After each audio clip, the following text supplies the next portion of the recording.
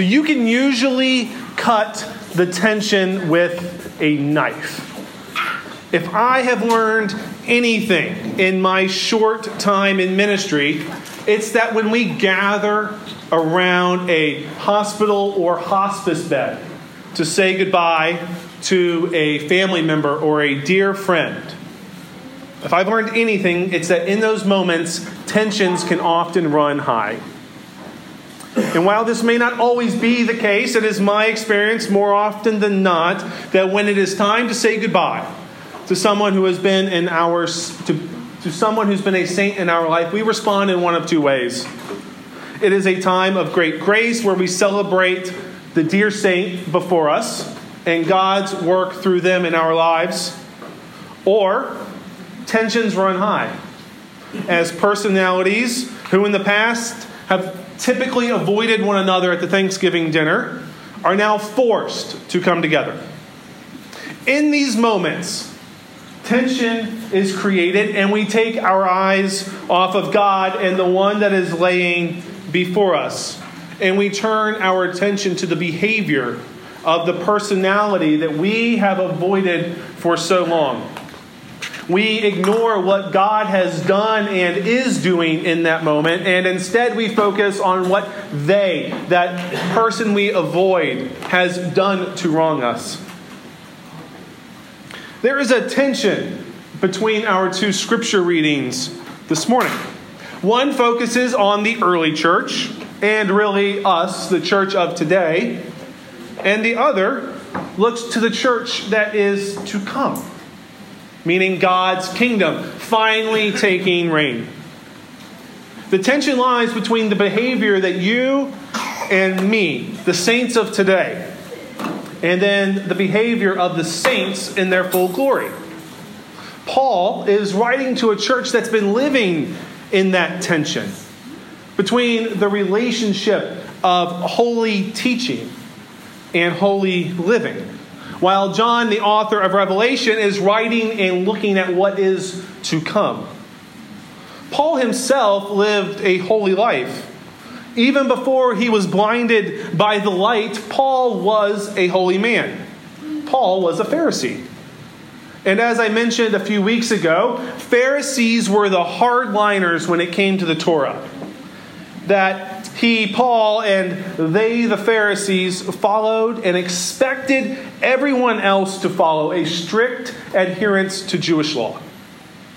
This is why he thought it was so important to root out the early Christian church from the temple and Jewish communities. Paul wanted to destroy the early Christian church, and he tried to do so through extreme violence against anyone who confessed faith in Christ. One of the reasons that Paul was so successful at doing this was because he lived a holy life, which then backed up his teaching. Paul was walking the walk that he was telling the early Christians that they should be walking.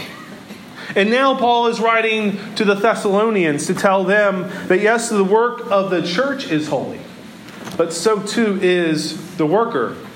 So while it's important to teach the gospel, yes, and to spread the gospel to every corner of the earth, yes, it is important to live holy lives worthy of the gospel at the same time. On the other hand, Revelation is looking at what is to come. The saints of yesterday and tomorrow, what they are experiencing and what we will experience when we arrive before God in glory. And can we just be honest with each other this morning? Revelation gets a really bad rap. When I saw this in our lectionary, I panicked. Because when we read Revelation or we hear of Revelation, we think of multi-headed beasts, robes dripping in blood, and condemnation for those who we deem are outside the Christian faith. Revelation has really gotten a bad rap over the years. But that's not what Paul's writing about. There's no mentions of beast or blood-dripping robes. Through the sacrifice of the Lamb referring to Jesus Christ, we experience redemption and glory. The purity that is expressed through the white robes mentioned by John is more a result of the blood of the Lamb washing each and every one of us clean, and less about the holiness that we attempt to live out individually. The text provides comfort to us, and really those we know, who have been weak or reluctant in our or their following of Jesus and the gospel message. Even though at times we are reluctant or we stumble, it is the Lamb of God that allows us to be in the presence of God and worshiping, even if our lives on earth have been less than holy. Everyone being present from all times and places confirms that not only was the number actually too large to count, but that those outside of Israel, Gentiles, people like you and me, are present as well. This only confirms what we've already known, that Jesus' ministry was, yes, to Israel, but also to all of the world. So while the text from Thessalonians speaks to the holiness that we are supposed to live with, our reading from Revelation is only concerned with the holiness of the Lamb. Do you guys feel the tension? We have this world and that. Are we focused on our own behavior and actions, or is it only up to the Lamb, to Jesus, who can purify us, making us pure as white cloth and able to stand before God? Is it all about me and you, or is it all about Jesus? Some in the room might like to think it's always all about us. And then there's some in the room who like to think it's always about Jesus. And there lies the tension. Because every week, people like me stand in front of people like you, and we try to navigate this tension. Holy living now, or great sacrifice? And to tell you the truth, those on this side would prefer that we avoid the tension.